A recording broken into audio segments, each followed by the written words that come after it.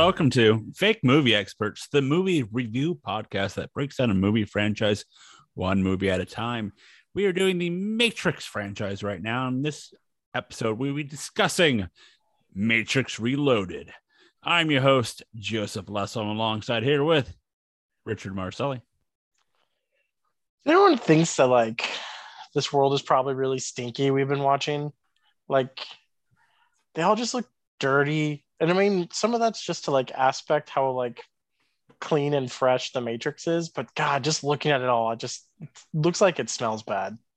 You think they send in missions to the Matrix to go grab Axe body spray? Because what was this, 2003 or something? So that was kind of Axe body spray was a big deal. They're all doing double pits to chesties. You know how they say, when you die in the Matrix, you die in real life. When you shower in the Matrix, you shower in real life. Oh, do you think they go to the Matrix to have a shower? Probably, maybe cool too. Yeah. First of all, boys, their real bodies aren't in the Matrix. That's not how that would work. But imagine you don't how know that. Sick. You don't know that. I would go into the Matrix to bathe, even if it's not real. I feel That'd be like so cool.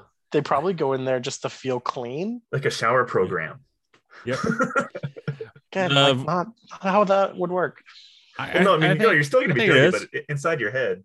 No, it's like the guy with the homemade wheat. If you think about it hard enough, it's just to feel that feeling of clean. Yeah, if you're thinking about once showering, you're back in your real body, you're just going to feel awful. I would go into one of those Greek bathhouses with 84 fat naked old dudes around me in a big old swimming pool. I don't think that's going to make you feel clean. It might. Let's not forget the kid of this group, the most annoying character in movie history, but to us, he's above average, is Keith Sweatland. Hey, there's no way that character is the most annoying character in movie history. Yeah, Joe, he's up there. Joe, you got a weird grudge with this kid. I don't like him one damn bit. Spoiler alert, he saves the day in the next movie. Fuck off. No. And I mean, he's a hero worshiper. It's like you talking about Ghostbusters, kind of. Maybe it's because Joe sees too much of himself in this kid. No, how dare you? I'm going to come over and slap you. I'm just full on knock on your door politely. Hey, what's up? I'm going to slap you and I'm going to go home. I'm not going to talk. Cough in your face with my COVID-infested household right now. Please do, because, let's see what happens. I'll just slap that away, too, while I'm at it. Having COVID would be better than being that kid. Yeah, it would be. In my mind, yes. I'd rather have COVID than seeing that actor do one more damn movie. I was hoping you'd tell me I was the cake that makes you come. Oh yeah. Oh, that's a good one. I don't think the man that makes us come. It didn't make her come. It just made her horny. I thought. No. It made Did her. You see come. that the cake exploded? Her crotch exploded. Her crotch. She fully did. But then why would she want to bang him after? Do you not realize how the female orgasm works? It's an actual explosion. I don't. I don't think you know how the female orgasm works. No, everything turns green and the world explodes, and then you eat some cake and everyone's happy. Hey, do you also think boobs feel like a bag of sand? Yeah, nice. It depends. But what we do know is that this movie was once again directed by the Wachowski sisters, Lana and Lily. This movie came out May 15th of the year 2003. Stars once again Keanu Reeves, Carrie-Anne Moss, Lawrence Fishburne, Hugo Weaving. For this movie, we have some new. Where's his name? Link is the new operator. Harold Perrineau. We also have the Merovingian. That is by, where is he? I just saw his name. Oh, Lambert Wilson. He's super French. Like in real life? He's not just French. He's super French. Well, he is French, but in this movie, he actually is extremely French also. Like the thing, he put on an accent. Like he did oh, nice. He took his accent to the 10th degree. I love the Merovingian. Merovingian, yeah. Runtime of 2 hours and 18 minutes. This one was kind of beefy, wasn't it? It's shorter than the last one, I thought. Was it? The first one's 2.5 or something. No, the first one's 2:16. Oh, so they're about the same. Okay. Yeah. And I'm going to say it. Tight 90. This is like an enjoyable movie the whole time. I don't like it. Doesn't feel long to me. Oh, it moves along. Like the All American Rejects. So what they did for this movie, thank you. So with this movie, what they did is they filmed the movies back to back. So like they just filmed it at like what Lord of the Rings did. They just filmed both movies at once. So we had both movies in time. So because of how the criticism of this movie was, there was no way for them to fix the mess ups if they had any, which in my mind, I think felt like they did. So yeah, it was just that hard sell of, well, we're making both, and then we'll go from there. Did the Revolutions come out the next year? Revolutions came out like 6 months later. That's sick. I wish that was a weird time. I guess Lord of the Rings did a movie a year. Did Star Wars didn't? Because this came out in May, and Revolutions comes out in November. I mean, realistically, they are just one long movie. Like it's it's like frame to frame. Like the next scene is like. Do you guys remember your first time watching this? This was definitely with a friend's movie, if I remember. And I remember being so fucking confused by it by the end and just being like, what did I just watch? It was pretty confusing. Did I see it? Joe, did you see it? Yeah, we saw it together because we went with my parents because since we were still underage, they sat like a row behind us. Man, that's so cool. That's real weird for them sitting behind you while you guys are getting boners. Oh, it was so weird. I'll be honest, it was super weird. Like the 20-minute sex scene orgy. I'm like, this is so weird. Just Neo and Trinity just busting left and right. You would think with someone with such immaculate powers as Neo that like he would have more inventive positions. He doesn't. That's all he needs, though. He's like, needs. He can just, when it's inside, do crazy stuff. It just like but the thing is, he's in the real world, so he's not in the Matrix land. So this is how he discovered. Because remember, at the end, he's able to stop the Sentinels in the real world. This is how he discovers his powers. So when he bangs Trinity, he realizes that he can do magic. He has ultimate control over his anatomy. Yeah. Checks out. It checks out. Yeah. Anyways, when I first saw it, the highway scene stuck out to me. I do remember that. I mostly remember the semis colliding and then I remember Morpheus slicing the truck. It was a lot of like, oh, that was cool. Oh, that was cool. Oh, that was cool stuff. Yeah, it was a lot of like the action was just like so good. And you're like, oh yeah, swing, swing, swing, swing. Oh yeah. It was kind of except for the 20-minute scene with the constant orgasms, like. Because what, 2013? This movie's like almost 15? 2003. What did I say? 13. We'll be like 16, Jesus. 15, 16. Yeah. But for this movie itself, you had a like 5 to 8 minute action scene, and then like a 20-minute, plot synopsis of what's happening right now, and then you get another 20-minute battle sequence, and then like another 20-minute dialogue, and then another 30-minute action scene, and then another 30-minute. That's how this movie felt to me. I super appreciated how heavy this movie leaned into the fact that like the leaders and Morpheus are just insane fucking zealots who believe in this like made up bullshit religion that the fucking machines are handing them. And they're just like, nah, dude, this is totally true. And this is what we believe. And Morpheus is like believes it to the point where he's like a celebrity. Like he steps up on that stage to give the speech at the party. And everyone's he's like psyched. The Tom Cruise of the Oracle religion. I'd follow Morpheus. Sign me up. That speech, man. Like Lawrence Fishburne just delivers again. He's like, such an amazing actor. It's so crazy. He owns scenes. He owns. But like them. they really lean into the whole fact of like the religious prophecy part of this, and then it all turns out to be bogus. And my anti-religious beliefs were like, yeah, fuck religion. Right. Oh yeah, it was this movie. That was a fun twist. They're like, nah, this is Well, and that's the twist you get from what the architect kind of sums up is that like, nah, you guys are idiots. Like this was the whole plan. We've been And doing I this like- a long time. This is how it's designed. the idea of the fact that Morpheus is like, hey man, the prophecy is real. Then he's like, well, the prophecy is real. I'm the one. Shouldn't the war be over? Damn, you're Dude, right. That moment was so fucking good. Like Morpheus's face when he says that, of just being like, oh, like so hilarious. Yeah. Just so chest fallen and just like, oh no. But like it makes such a good point because Neo through the whole two movies constantly was being like, but like, why are we believing this if the machines are telling us? What if this is just like them like telling us what we want to hear? Morpheus is like, nah, dog, this is what you need to hear. This is And what then it we've turns heard. out Yeah. that it is just the machines telling them what they need to hear. Well, and in the end, I think the prophecy does hold true because it like relates to choice, and that's what that's the message the Oracle delivers to him, is that like, yeah, I'm part of the Matrix, and I'm like, you have to make this choice. That's like what the big twist is. With the Oracle being one of those. That's not, because she says the entire time, you've already made the choice. You need to understand the choice. Yeah.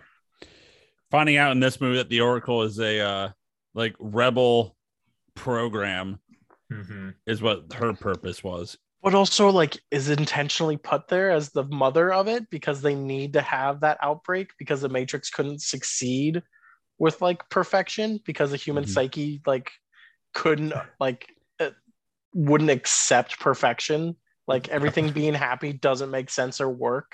We're just like our battery, which is fucked up because that just means like our batteries aren't producing enough energy for them if we're too happy. The humans that are in the wombs are still not producing enough energy. No, it's because people were rejecting it. So like people were like, we're failing.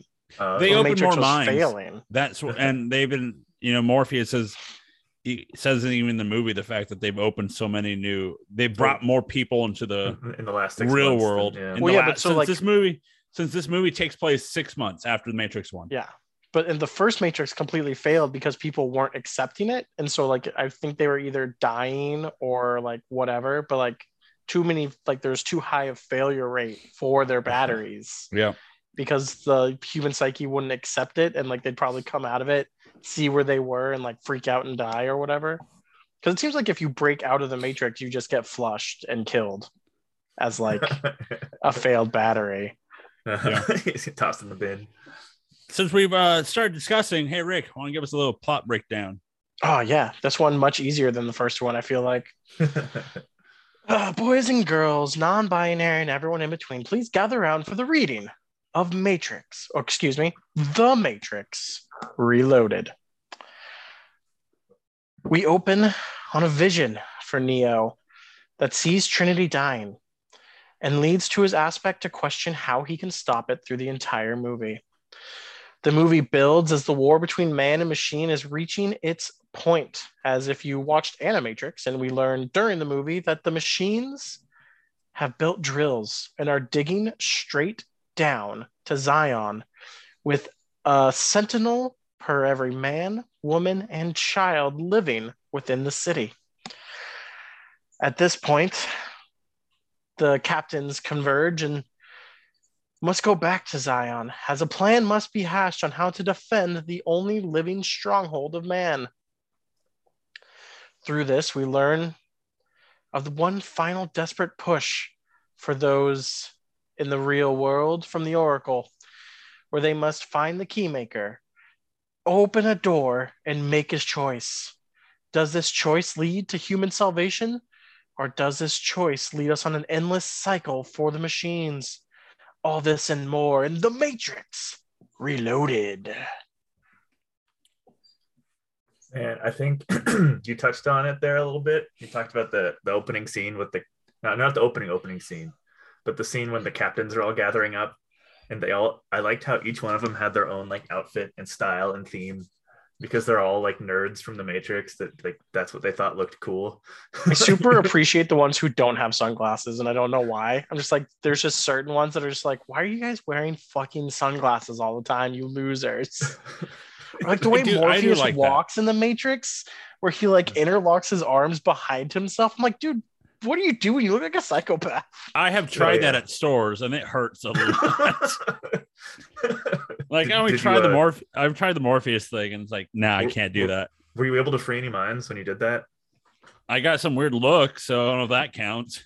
Also, I've spent at least like a quarter of these first two movies just wondering to myself while watching of how the fuck does he keep those sunglasses on his face?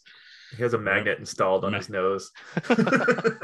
he got the COVID shot way years before, it's the magnets inside the nice 5G's drawing it to his face. Exactly. But anyways, where I was going with the different styles of captains, you can tell that each one of them must have their own like crazy adventures, because that's what these are.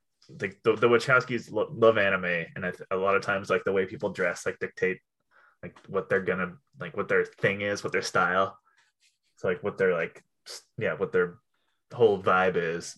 We got a really good story in Enter the Matrix with two of the captains. Well, one of the captains, I forget who the other, because one of the players is Jada Pinkett Smith. It's her right hand man. Like, okay, so then it's just one of the ships. It's her Trinity. It's her Trinity. Ghost. That's his name.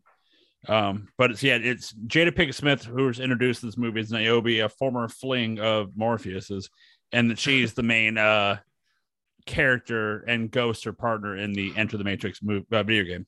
Boy, their sexual energy was so good in this movie. There's a lot of female ownership in this movie that feels really weird and like kind of gross. Like this whole movie is just that of Neo doesn't have like open actual like women's or possessions to be protected type thing instead of like partners. Like the fact that Neo just doesn't have an open conversation with Trinity about like, I keep having visions of you dying. Instead, he just like keeps it to himself because he's the one who has to like save and protect her. He just tells her to stay away. And then the whole thing with like the Niobe relationship and how the commander walks up and just goes Niobe to stop her from dancing with Lawrence Fishburne. I'm just like, oh God, so much toxic masculinity. What he really did was hide, not give us a dancing scene of Lawrence Fishburne. Dude, that line, oh my God, of her going, I remember a time when you would dance, and him going, not all things change. I'm like, fuck, that was smooth. Dude, and he just God, like, no. that was hot. It's like, no, I dance very, very well. I will make you come on this dance floor right now. It's like, yeah, you're just cheering for Morpheus to get laid for the first half of this movie. For this movie, one thing that like it goes to my like movies, like my little bugaboo, is the fact, once again, the movie starts at the end, and then it's like, I hate that thing, and then we get to the end, and it's like longer shots of what we bought, like her, like, because the beginning of the movie starts with Trinity jumping out the window being shot at an agent. Okay, so that's gonna be towards the end, but then we get like the 5-minute fight sequence with the agent. It's like, just get to the shot, we already know what's gonna happen. You just see her get her ass handed to her for a long time.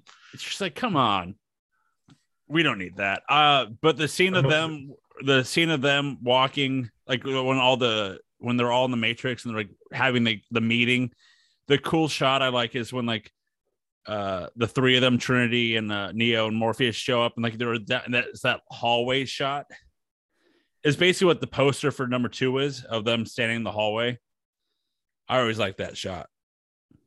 I'm trying to remember which hallway you're talking about. It's when they're underground, when they're having the meeting, when Smith shows up and Neo senses him. They show up. They show up late to their own meeting. It's like, hey, sorry guys, but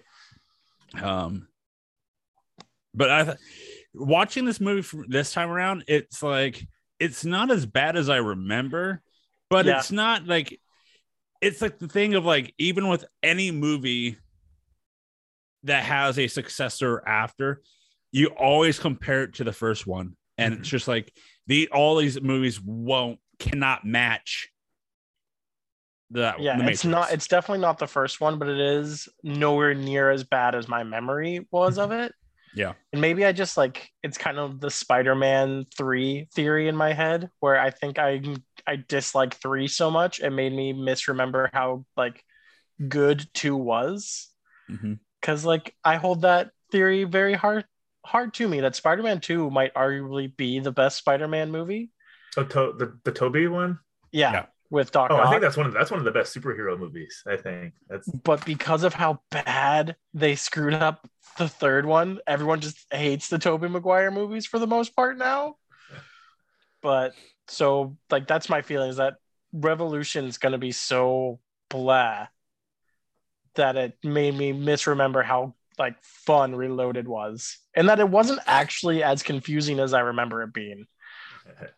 I think it was confusing as a 16-year-old, but Yeah. now, later on our time, it's like, okay, it's more understandable what the meaning of what they say and do and don't. Like it was actually much more straightforward than I remember it being. I'm like, oh, okay, so they've just been doing this a lot. The machines intentionally do this because it's just another form of subjugation.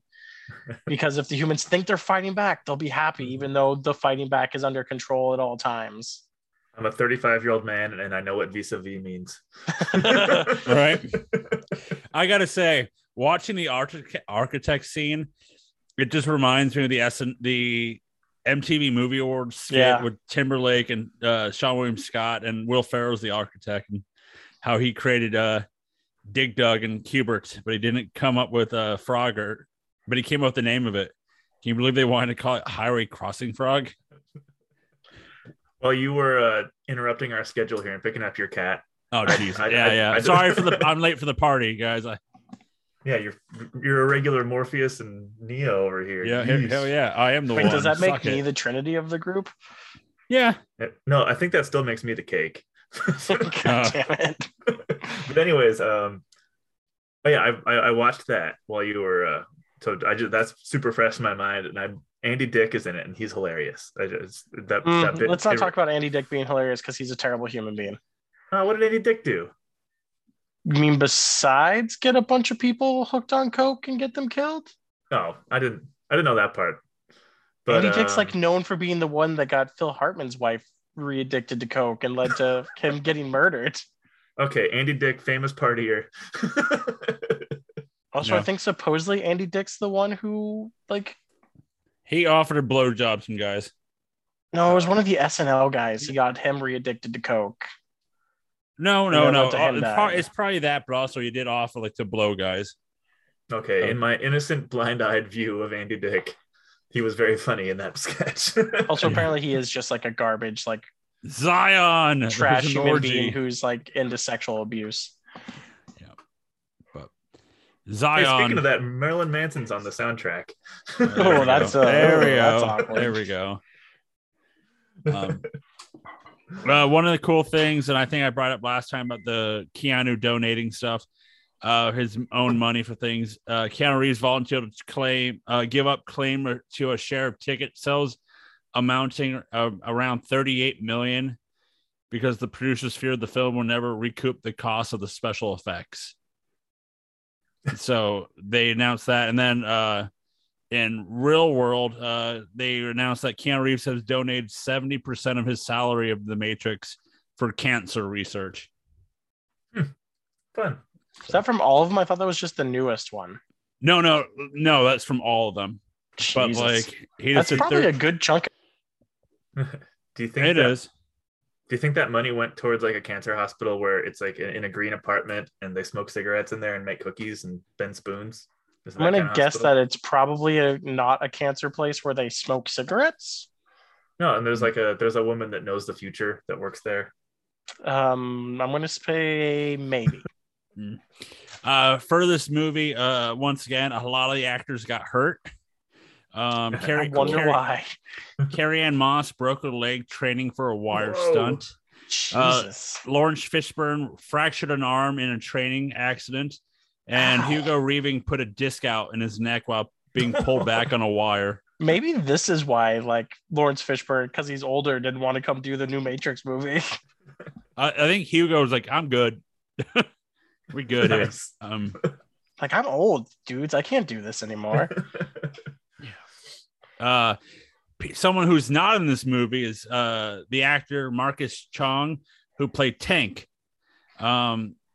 He was not asked to back because of salary negotiations between him and the studio broke down. He was offered $250,000 to do both. 5 times the amount he received for the original one, but he demanded $1 million. He to did play Tank. To play Tank. Yep. He sued the company for not honoring a verbal promise and ring contract that he had for the sequels. He later claimed that the Wachowskis tried to slander him and intentionally false statements, causing him to be blackballed in Hollywood. In 2018, he released a documentary on YouTube called The Marcus Chong Story, in which he made further accusations against the studio that denied him royalties, forced him to sign a fake contract, and even tried to silence him, as well as former colleagues from the movie. So he went on the deep end, folks. Yeah, I looked into a lot of that stuff. He really does just sound like a crackpot most of the time. Like most of his like takes are just like super far out there with no actual like hold in reality. I don't know why. Yeah, I just went on like I think I saw it on Reddit at some point where he was just like, Tank's fucking crazy, yo. Fun. I really liked him in one, and then like when I first saw this movie, I'm like, oh, that's crummy that he lost. He's not there. Well, because he's supposed to be like the fourth member of the team. He's not supposed to be like as important, but then we get Link, and then it just finds out that Link is dating the sister of Dozer and Tank. So that's how we fill him in the spot, which the actress was supposed to be Aaliyah for Link's girlfriend. But she since Aaliyah passed away, they filled her role with someone. Passed away. She was killed by the Illuminati, and you know it. Oh, there we go. Where is she's was by R. Kelly, and we know it. It's one of those. There's a lot of like conspiracy theories about how Aaliyah died. The R. Kelly program. The what now? No, I know. The plane crash. The way that Keith Sweatland wishes his life was, the R. Kelly story. Oh, that would be a good training program. To do what exactly, Keith? I don't know, just get peed on, for like an hour, and then you just get jacked back out into the real world, and they're like, well, how was it? Do you know R. Kelly was peeing on underage people, right? Yeah, so I'm not sure what the training would accomplish by having that. But... the actress that played Link's girlfriend was the daughter of Marvin Gaye. Nona Gaye is her name. Boy, it sure helps to have famous rich parents in Hollywood. There it is. And then the person who plays the wife for Dozer and stuff is actually like one of my favorite like B-rated actresses. I don't know if you guys remember those old, like these are like old CW shows where it was like these three like, God, what was it? It was like 2323 or something. It was like a future show about like three women who were like super strong, and she was in it. And then she was also in one of my favorite USA series called Suits. Jesus, those are some deep cuts. I just love really shitty USA series. She was in the movie. Whoa, is she? What's her? Gina Torres. She was also in Firefly. Cleopatra. It was like Cleopatra 2323. That's right. She was in Firefly. She was in the movie because at the time she was married to Lawrence Fishburne. Jesus. Damn, that's a hot couple. Yeah, it is. But yeah, this movie is just like watching it this time around, because I watched it again this morning before we because me and Keith, because I know me and Keith watched these like a couple weeks ago to lead up to Resurrections, and this I'm like, I'll just put it on the background and we watch it, and I'm just like, you know what, it's not that bad. But you know what is bad? That damn kid. He's fine. No, he's we not. Also learned so much. See, I don't think Joe has the connection to him that Keith and I have from the Animatrix, because he has like one of the better like storylines in the Animatrix about how he got himself out of the Matrix. I watched it. It is he got him, but then how do you hate him? He got himself out of the Matrix. He's like the only one that's ever done that. Here's how I'm going to compare you to him. Rick, you have the shaved head like him. Keith, you're annoying like him, and that is why. First of all, my head's not even shaved anymore. I've been going to an actual hairdresser, the same one you go to, sir.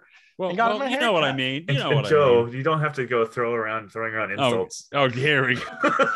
But what I will throw around is uselube.com, where you can get yourself a 20% discount called Kill the Kid, and you get 25% off Jesus. used Promo code Kill the lubes. Kid. Apparently, Joe wants Zion to fall. I do. I'm pro machine. Well, yeah, I think we should probably touch on some of our Animatrix highlights. I think what's some moments that stuck out. I like the cool things in the Animatrix to me were the moments where they showed how different people were busting out or got close to busting out of the Matrix. So like that kid just believed so hard in Neo that he like leapt off a roof, and He suicided and just happened to end up in the Matrix. so cool. His brain was on like that level, and then like the sprinter guy that sprinted so hard that he like started to warp the Matrix and caught the attention of the agents. Dude, I like showing the actual war that built up between man and human, Yeah. and also fully being able to believe that man would do like the stupid ass stuff man did. And like you kind of side with the machines at first because you're like, man, they just want to live, and like we're like really fighting that and trying to stop them from living. And then the machines kind of just go power crazy and murder all of us and tell us that we're their fleshy slaves now. It's like, oh, oh yeah, and they really pushed the fleshy part in a lot of those. They're like the bones cracking in the sprinting one, squeezing out the eyeballs of the robot servant dude that kind of kicked the whole thing off. It's real gross. Yeah, it's very violent. And they show how but we know it was us that excuse me, we know it was us that scorched the sky. Like when they showed that part, I thought that was pretty rad. But yeah, with the Matrix itself, it blew up. So the Wachowskis and everybody, so what they did was they got the sequels. So we did Matrix Reloaded, we did Matrix Revolutions, we had the Animatrix, the cartoon illustrations of 9 different stories to discuss what the Matrix is and how people got there. They came out with video games. They came out with comic books. So like they put everything in their basket at once, and it's just like you can tell for Matrix Reloaded how maybe you'd put too much in the basket at the time to clarify some stuff, because like watching this again, and like you have the war between machines and the humans. I think it would have been a lot cooler if we saw more of the machine side to see what the beef is with humans, because we just know that mainly the fact that humans were trying to wipe them out and destroy them. Yeah, but it would have been cool if we had other things to know more, go into deep depth about situations. See the future spoilers. We see the machine world in Revolutions. It'd be a little bit cooler if we saw them in this one. That's my take. I mean, we got some in Animatrix of 01. Yeah, they being in the cradle of Earth. Well, and that's if nobody else has seen the movie, though. If that's for you saying, because we saw Animatrix, a lot of people didn't. I just saw Animatrix a couple of weeks ago for the first time, and unlike Keith, who saw it probably when it came out. I have a funny story about when it came out. So I remember the ad campaigns for it really pushed the CG episode.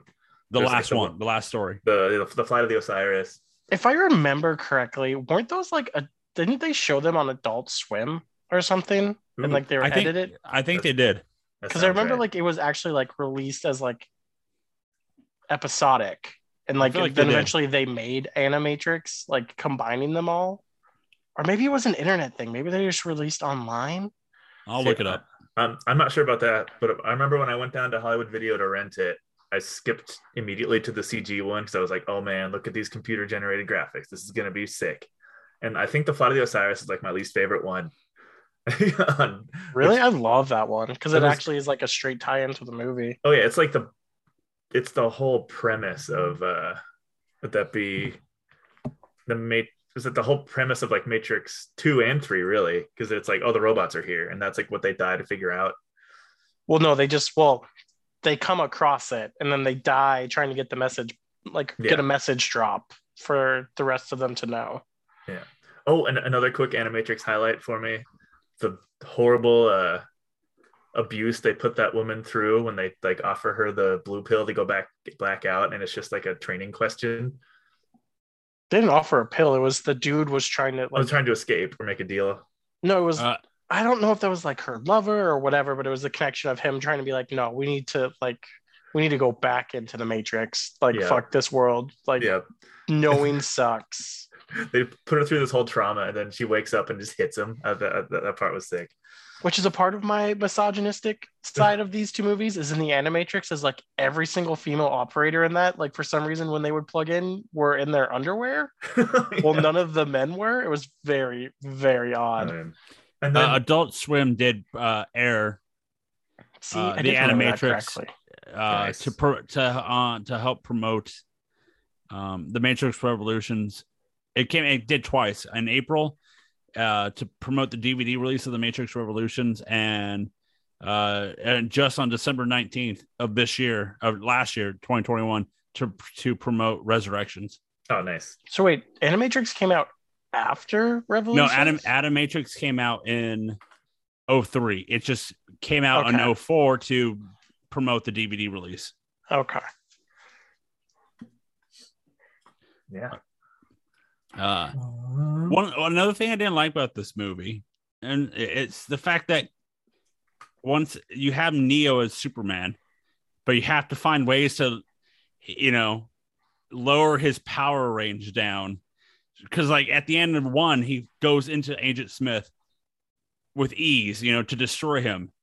But throughout the whole movie, he's dealing with agents, werewolves and vampires, and he struggles with them. And it's just the idea of the fact that, at the end of Matrix 1, you have Superman, but now you have to lower him powers down to make him equal and have a challenge instead of just boom, boom, boom. We're done. I think the only one he struggled with maybe was like the Ultimate Smith fight, but even then, like they would get punches on him, but like they didn't do any damage to him. Yeah, but like even in his real world body, like we saw in the first one, like when you were taking damage, like you would start spitting up blood and stuff. Like he couldn't just wipe the floor with him, I guess, but they could barely touch him. I agree, but our first fight sequence is with him and the agents, and it's just like even the agents a little, the reason he has to go, he has some issue with agents fighting them off is because he goes, upgrades. So like they very intentionally dropped that line to try and like make it a semi like even playing field, I guess. So what I think you're getting at here, I think is one of the. Because last episode, I advertised myself as a Matrix 2 and 3 defender, and I still do like Matrix 2 and 3 when we get to that one. But I think what they struggle with in 2, which I think is like the worst of the series probably, is that they had Matrix 1 was a whole movie. Like the story was done at the end of Matrix 1. Like we just assumed at the end that Neo used the Superman powers to free all the Matrix and defeat the robots, and that's all done. So they had to like come up with ways to like complicate things. So like the Neo struggling didn't like coming up with ways for Neo to struggle didn't bug me as much because they had to. I mean, there had to be a plot. So, but I think the thing that does bug me is they are clearly like kind of spinning their tires in this movie. Like, oh shit, we need to build a story here. We got to do something because like we need some movies. This needs to be a trilogy. There's like a whole Matrix 1's a whole trilogy. Like inside of itself, like in all the Neo fights, there are really not many one-on-one fights because of the fact that he is the one now. So like every fight he does, it's okay. He's facing 2 upgraded agents. When he's facing the Merovingian guys, it's 3 to 4 guys. When he fights Agent Smith, it's 40 of them. So there's never a fair fight because of the fact that you have a superpower guy. So you have to outnumber him to try to see if level the playing field. Oh, that also made for really cool fights, though. Like, except the Agent Smith fight, which like that did not hold up in my brain at all. Like, it just felt really clunky. Then they drove dove into full animation, which they did a couple times in this movie, that just did not look good. So Like I will it tell was you so that. drawing, like jumping from like live action into that. I'm like, it's so night and day different. Why are we doing this? So what they did was, I can tell you this, and this has nothing to do with the budget.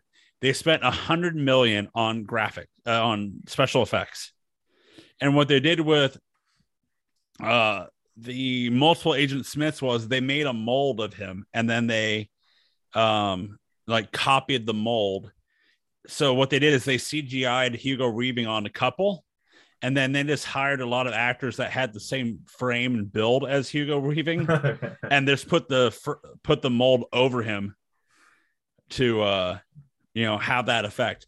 And I will tell you, even in the time at the movie theater when I watched it for the first time, the effects were okay, but I was not blown away, because it's like any movie, action movie, any sci-fi movie that did fantastic on low budget. And since they're getting the sequel, they get a lot more money. And then they're like, let's overblow this. The green screen for me was so bad. Like when they would do like the super drawn out shots of Zion and stuff, I'm like, people aren't even clearly walking on flat platforms. Like stuff looked fucking angled that they were walking on. I'm like, this looks so garbage. Let's see, some of the shots I thought in Zion looked pretty good. Like when they first show up and you first see the mechs that become important in the Revolutions. One of them does a finger twirl with a gun and puts it back in its holster. I thought that was pretty just like good touch. And then I thought they were cool. I thought those were cool too. Like the arm, or what you said, what you call them, the mech. Mm-hmm. It's like, their version of from Aliens. That's right. But for me, it's the fact, like, it's once again, they maybe built one and then they just duplicated it for the CGI of having multiple. And it's like, I thought the Aliens version looked a lot better than what they gave us in this one. And Aliens came out in what? 82, 83? It's like 86. Because even now, like CG just isn't good enough. Like it's so like clear, especially when you mix in like people with it, that it's clearly someone holding something on green screen that gets created around them later. Yeah, it's like when we do them later on, the Star Wars movies, like Ewan McGregor's come out and how he's doing the Obi-Wan Kenobi show, and he's like, I'm actually enjoying doing this because I can see people, because in the prequel movies they just had to look at a tennis ball and like act. Dude, it was so funny watching like the behind the scenes stuff for the prequels and how it was just literally on a blue screen the entire time. I'm like, that looks miserable. Yeah, that just hurts my eyes. But I mean, like when they would do when they did the Morpheus speech and they would do just the singular cavern shot, yeah, that looked great. But then they would do the shot from behind him, and I'm like, oh, that looks like dog shit. They had 1,000 extras, and then they just duplicated them to make it look, like a couple thousand. Like, and I don't even think we needed that drawn out shot. Like, I felt like the cavern itself and the way they were being like, there's tons of people here was enough to like establish how many people were there and the sound of it. Like, I feel like the actual like behind him shot was so unnecessary to really give scale. Like, you could give scale in different ways than the way they did it, and it could have been better. I agree with you. Some of the CG was not as great in this movie. I still think if you remove it from the series and place it among other action movies that exist, I think it still looks pretty spectacular. Like while you were talking about that, I was thinking about the beach scene in Eternals and how just awful and sanitary and you need to get off of the Eternals. No, it's literally like, that's like the peak of where we're at. Well, don't worry, Keith. You can watch it on Disney Plus, so you're gonna be fine on that. So like, jerk off to that. You're also comparing it to a movie that was made during, like, in the middle of the worst pandemic of our lifetimes, though. So I feel like you're a little like, and I don't even like Eternals, but I feel like you've gone a little off the deep end on your hatred of Eternals. It's fun I think it's a fun comparison. It's a fun comparison piece because that movie was pushed as this like special. It's like these are like gods on Earth, and there should be some big spectacles, but all we got was like finger guns with lasers coming out of them. When we discuss Eternals in our Marvel review, we'll get to that, but we're talking about Matrix right now, buddy. Okay, anyways, getting back to the Matrix, like the world I felt Zion seemed lived in. It seemed like a real place. Like, so I like the CG. No, the atmosphere was great. It's just like when they would do like the large scale shots, when they would pull back to show a larger scale. To me, it looked a very flat 2D image on a green screen. Like the scene when Neo's can't sleep, and then like the congressman or one of the counselor men shows up and like, oh, I can't sleep, and they discuss about how Zion has to lives off machines, and this is crazy that they're at war. Like that scene, I don't mind that at all. It's just what worked out great. Like what Ricky is saying. In the scene where they actually turned off the lights to and they had this crazy like nighttime atmosphere, that looked amazing. That was so cool to me. It's just the 10,000 people in the cave. Yeah, that's just like duplicated 10 times to look like there was more than what they should be. Peter Jackson did crowds better with the Lord of the Rings movies. There you go. Well, again, that's because he was using real people. Yeah. But it's that thing now where like CG was fun for a while, but CG's garbage. Like it also costs like about the same, if not more. So just do it real. Oh, and I got one thing about that conversation with the councilman. What's his name? What's his title? I'm gonna just call him councilman since they have like 6 of them. Yeah. But anyways, these movies continue to, like, I was talking about the politics in the first movie and how spectacular they are, I think, because it's all about questioning authority and pushing against norms. But they do that continually in this movie because there's a part where Neo questions the councilman because, like, why is it there's nobody like my age on the council? Why is it there's it's such a good, because like, what does that guy say? He's like, when you're old, you no longer like try to like make choices or something. You just ask questions. Yeah. He was like, is that why there's no one my age on the council? Exactly. And the guy just smiles at him weirdly, like, right. You're probably right. You weren't supposed to ask that question. No, I love it. But this movie does it too. It like, you push against authority, like the cops are bad. that's kind of what I take away from these movies.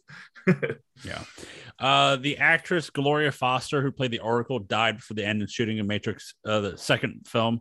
She did most of her scenes for the movie, but none for the third or Enter the Matrix. Future spoiler, they have a new actress, Mary Alice, who replaces her to be the Oracle. And we find out, they knock us on the head on why. But one cool thing is that the fact that those two like were close, good friends. So that's why they brought her in to have her just replace her, because they look alike and they were close friends. So that's how. And in Revolutions, we're going to see a new Oracle. What's funny is like how easily explainable that is within this world. It's like we're programs. I can change how I look whenever the fuck I want to. It's the most graceful casting change you could ever have done. It was awesome. Like, I mean, not literally awesome died, in the newest one, they completely changed one of the main characters, and it actually completely works and was understandable in the way they did it. Yeah. It's just like, dude, we're programs. I can fucking look like a snozberry pink dog if I wanted to. We'll get to it. Yeah. So let's talk about one Agent Smith, who's no longer Agent Smith. He's just Smith now, and so when the new one came out, well, not new one, when it came out originally, I was so confused on how he's back during the movie, because he's just like, when they have the meeting in the beginning and he shows up and, Neo senses that Smith's there. Smith hands the guy his earpiece and it's like, let Neo know he set me free. In the movie theater, I'm like, what does the hell does that even mean? And it just turns out that Smith is now a virus. Yeah. Renegade. I think because I went into Resurrection completely blind because I wanted to, because it was like I wanted the blind go into it, because like I wanted to see how they established like that gap in time between the movies. So I feel like in Revolution they'll talk more, like the machines will be more worried about this epic virus that's just been taking them, because I felt like they gave no weight to like the agents should have been way more worried about like this virus that's just infected their system. It should have been a 3-way, like in that way of the fact that the agents are always after the hackers, aka Trinity, Neo and Morpheus, but they should have been more worried about, okay, didn't you just blow up in the last time we saw you? And you you're continually like infect person after person and like take Yeah. over our agents. Like, why is that not like a bigger, like at least on par threat to the overall like sanity of the Matrix? I think it's because of the fact that doesn't he take over one of the agents early in the movie? And then I think like that might be a play of, because doesn't he walk up to one like in the very beginning? Yeah. He's like, yeah, and now you're me. Boom, But gotcha. But it also felt like he'd been doing that for a while because like there's so many of them Mm-hmm. at some points. Like he can't just like, I mean, I guess he could just be quick replicating this way, but I don't know. It felt weird like how little weight his character had to the robot side comparative of like having this program being so like out there. What's that really hammy, funny line that Smith says during the Burly Brawl? I think they call it, where he's like, "Me too." Yeah, that's it. Yeah, me. I think it's still worth shouting out Hugo Weaving killing it. He doesn't. He's not like Smith in Matrix 1, but he's still good. He's like he's still Smith. He's still Hugo Weaving. But I think on the just going back to a little bit what I said about the movie really pushing you to question authority, like Neo's defeat of Smith, like literally encourages and inspires him to like rebel against the system kind of and become his like virus, become his like kind of rebellious self as Smith. So where he wants to have his own mission, do his own thing. It's like it's the fact of like just the confusing part of when he Neo goes inside him in one, and then he comes out and he blows up. Then it's just like, how is this guy back? Like what did he do to get back into this world? There's a part of me that wants them to touch on like I wish in the conversation with the architect he would have been like, so has there always been a Smith? And the architect would have been like, what do you mean? Like this dude who's been doing all this, like there should have been more of a breakdown like to really establish how different, because they drop a lot of subtle hints through the entire movie of like they hit you in the face like through the movie of, oh, you're so different from your predecessors, da da da da. Like they're really trying to establish like, all right, this has happened, but there's something different about this one. And like even Agent Smith and like being this virus in the system is something that's so different from the previous Matrices. And why like before humankind has always chosen, or the one has always chosen to just continue the cycle instead of risk the entire annihilation of humankind. Well, and I'm excited to get to Revolutions because like the last scene in Revolutions touches on that a little bit, and Hugo Weaving just kills it. But yeah, no, that'd be cool to get a little more, have some more Smith lore, some more Smith exposition. I agree, that'd be cool. In the fight, there was 195 copies with Smith. Nice. That Neo fought in this one, or because there's another fight in Revolution. It's in this fight I'm looking at. Reloaded. This is called the Burly fight. The Burly Brawl. Burly Brawl. Yeah. And I was trying to see how long it was, and it's just like it was about like 10 minutes. I would say probably too long. Yeah, it was a little long. And then the sound effects, while funny, were a little out of place, like the bowling pin noise. Yeah. In that scene. It was funny. They just made a lot of weird choices with like action effect sounds and just like music they would put into actual fight sounds. Like it wasn't as crisp and clean. Yeah. And because there were just moments where you're like, were jarring and would take you out of it and be like, really? Whereas in one, like everything just was so silky smooth and kept you in the moment. Although, like something I kind of have to respect about that is the Wachowskis were swinging for the fences. So they were like they were really trying to go out there. They were trying to like the idea of a 190 Smiths fighting Neo is crazy and like pretty cool. But this is also getting to the point where they were super full of themselves and were kind of dickholes. I think that's the idea of the fact that since, they did the masterpiece of bullet time. So they're like, what can we do to try to one up bullet time for us? Yeah. I got it. Over 200 clones of one actor. Even what they did to improve bullet time in this movie, though, the bullet time moments in this movie were so good. Was that? Did they do is that when they dive at each other and they're shooting? They do the bullet time when Trinity's Trinity. jumping from the Yeah. agent at the beginning and end of the movie. Boy, that speaking of, we're about to rank set pieces a little later. Trinity crashing the motorcycle into the power plant was wild. So like, did she have like nukes strapped to that motorcycle? Rick, I don't know That's if you a know cool- this, but when a motorcycle drops from like a 40-story building, it just blows up. With a Like, fire. I can understand the blowing the up, tires but the- can't handle the tires can't blowing up handle to the that- impact. It's like when the semis collided, and then an explosion the size of like a 500-pound bomb went off. I always My chalk that assumption up- is, I would say my assumption is some guy was going to do that at work, and Trinity just did the job for him. That's funny. It's like you She's can found a chalk that up. motorcycle strapped with high explosives. You can blame a lot of that stuff on, well, it's the Matrix. It's sort of like Yeah. in Dungeons and Dragons, there's a concept called the IFM rule. It's fucking magic. to explain plot away. Like, So no, we're just saying it's that just the magic. Matrix, like they didn't quite get the oxygen right, so it's like a Yeah. little too heavy and yeah. Do you think explodey. that's air you're exploding in? Or like when Morpheus shoots underneath the SUV and it just has that absurd explosion. But it looked We haven't talked dope. at all about our favorite characters in this movie. Oh yeah. The Hey, White don't- Dread Ghosts. please tread The carefully. twins? I love these guys. No. I like the twins. I just felt like they were just bitches in this movie because there was a scene like I love them. They No, fucking no, they- sucked, but I they love them. sucked. They were underused. Oh, the They scene were- when they shoot his hand. I love when they shoot his hand. Dude, should- they yeah. didn't do enough with the fact that they were like, oh yeah, dude, you know all that shit through lore and stuff about vampires and werewolves and ghosts? Oh yeah, that shit's real. That's just like broken programs. I Like love that that. was such a cool lore drop that I did not realize from like my youthful years till now. I'm like, oh shit, all those people are like vampires and werewolves. it's a dope explanation of how does ghost sightings work in real world. Like, no, they saw it. It was just like their brain wasn't equipped to like handle what they saw. So like there was like the Matrix had some renegade program that could like walk through a wall or something.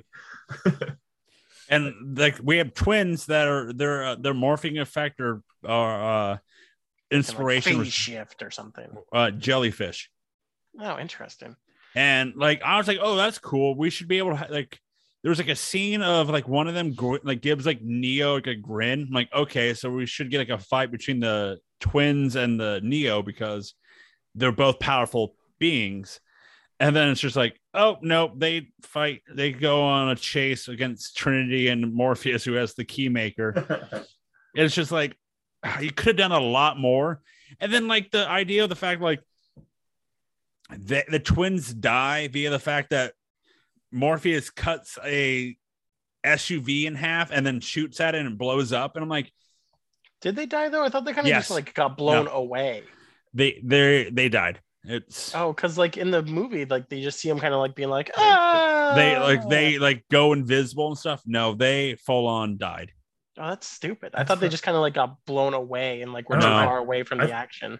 To me, they came off pretty scary to me. Like they were an unstoppable force for a while. They Until- were, but they Morpheus didn't came do along. anything. Like it took Morpheus himself to stop them. That's what it took. And Right, but he- that means they're also weaker than agents because Morpheus can't beat agents. and Morpheus isn't that. And I think Dude. that tracks with movie logic. I think so. In my mind, I don't think Morpheus is that powerful. He has the wisdom, but he doesn't have the like fight moves of. I don't know. Morpheus always gets the hand-me-down battles, and He's- sadly, he's- the twins were hand-me-downs. He's more of a teacher than a doer. Well, I mean, yeah, Neo would have like smoked him. But Well, we- but we're all talking around it. This is all they're like a primary part of like the center like heart action set piece of this movie, which is that chase scene. well, before let's talk about the Merovingian, We should who's talk their about boss. Merovingian. Who what is it that everything he's like- has it? Where is He's an it? exile, Fate? right? Is the term they're given? Yeah, he's an exile. He talks about causality. Causality, fate. I love that conversation. Therefore, I I make make peace. horny cakes. Yeah. She wants to bang now because of the fact that I sent her a cake. Is that my fault? No, it's her. It's just Am I kind of a rapist? Sure. Yeah, questionable sexual motives. questionable. Where is the Merovingian? Is I'm my trying to wife think. mad at me now? Yes. Yeah.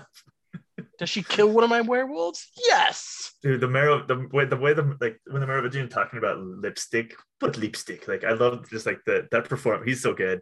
He's a great bad guy. Just be like, The- it's you not on see- your mouth, honey. Yeah. One of the quotes you see, there is only one constant, one universal. It's the only real truth: casualty, action, reaction, cause, and effect.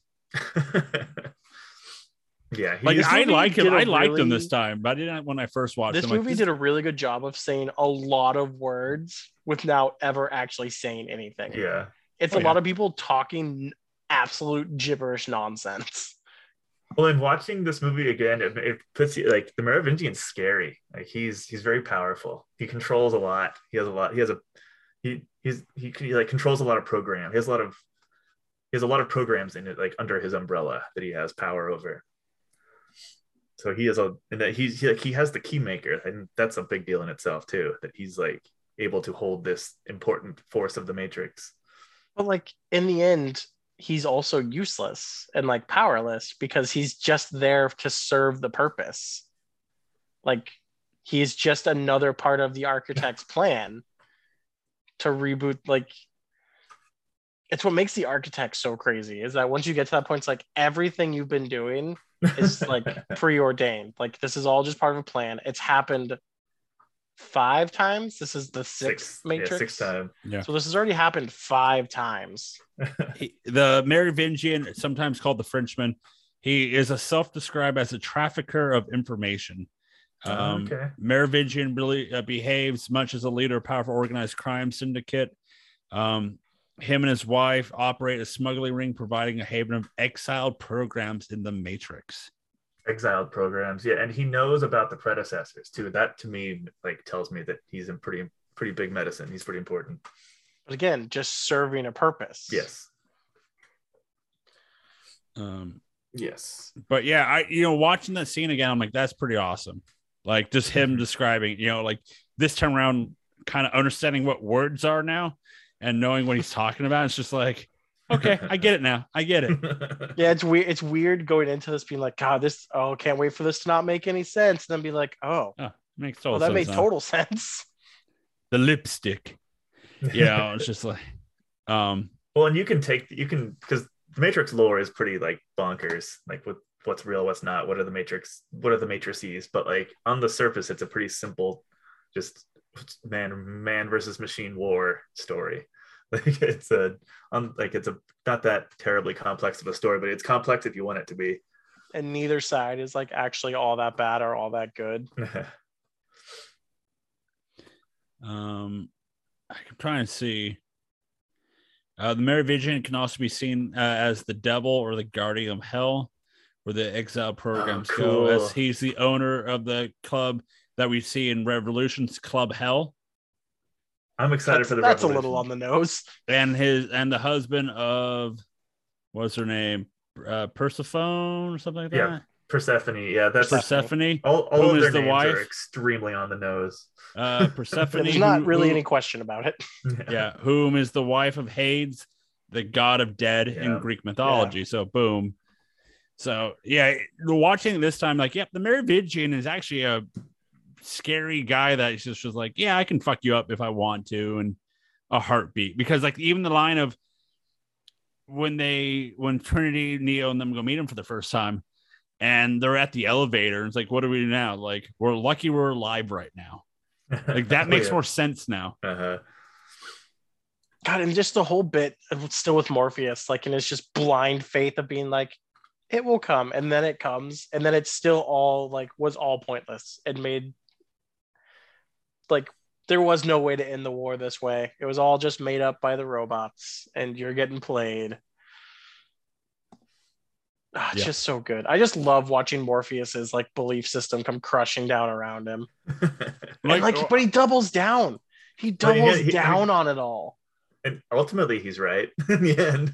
But like, it wasn't because of any prophecy. Like his prophecy was fake. It's just Neo decided to be better and like break the chains. When the scene like we discussed earlier about how Neo is like, hey man, you know, this person told me this is all fake, and he's just like, oh, like in my mind, like that's like a relationship just breaking up right there. Like, you know, like the fact that like Neo's just, like Morpheus like, hey man, not cool. Like it was their first argument, and Morpheus lost. No, and now he's just taking it as like a so we never get like the real answer, but I wonder if Neo was the first one who never really believed he was the one. That's a part of what makes it work. Because that was a big part of in the first one when the Oracle's like, to be the one, you have to believe you're the one. He's like, I don't fucking believe I'm the one. Like that's a stupid thing. Like that's not true. None of that's real. I would love to see some of what the previous Matrix worlds look like. Oh, that'd be such a sweet dive. Like get the predecessors in that same spot type situation. One of the Merovingian one more thing. Persephone has said that Merovingian used to be like Neo when she recalled initially falling in love with him. As the Merovingian adaptness pertains to subtle rather than gross manipulation of information, he may not have been a previous one, but regardless, he's still capable of some degree of manipulation of information as evidence to elude how he eludes Neo's pursuit by rewriting the door to lead to that's right, the cliff.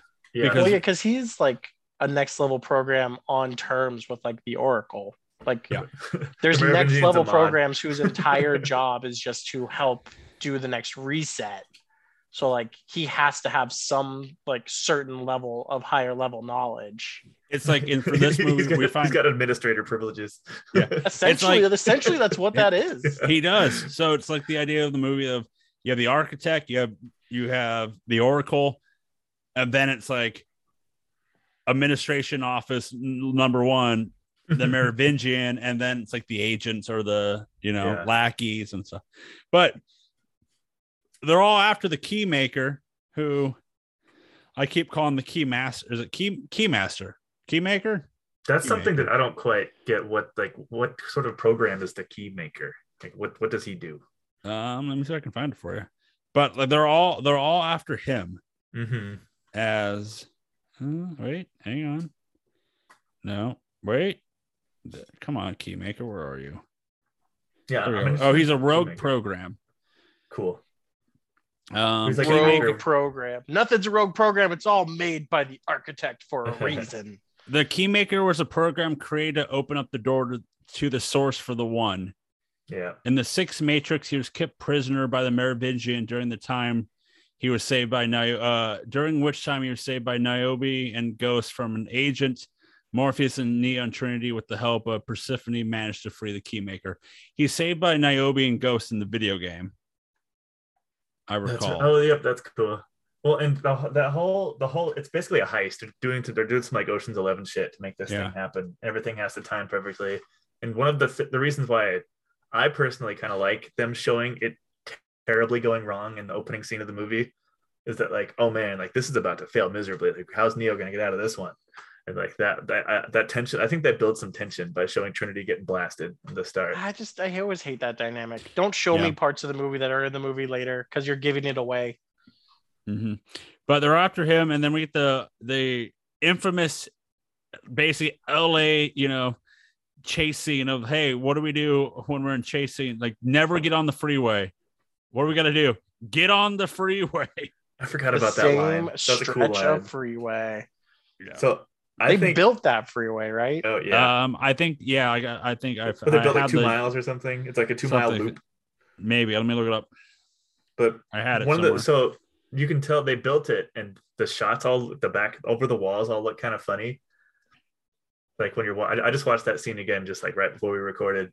And something that struck me was why I think that scene looks really cool, even though it's kind of cheesy that like, oh, well, they're clearly in the desert and they had to like CG in like cities in the backgrounds, like over the wall. And I think it reminds me of, there's a scene in Final Fantasy VII where you're on a road on a motorcycle, weaving through traffic, like fighting.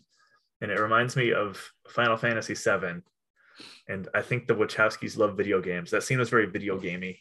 Well, they do that in Enter the Matrix because you have to be Niobe and you have to get to Morpheus. before he falls off the tank. Oh, So cool. basically, Yeah. you have to drive in the freeway while agents are trying to slow you down, and you just have to speed through it all.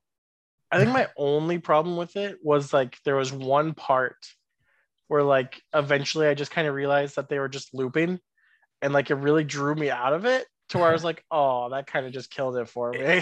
It was a 1.4 mile, 3-lane loop highway, was built specifically for the chasing on decommissioned Alameda Point Navy base, and then it was destroyed once completing filming was done. Cool. Surprised they wouldn't just keep it to like use for other films eventually. I don't know. It makes movies look good. Like I personally thought the chase looked spectacular.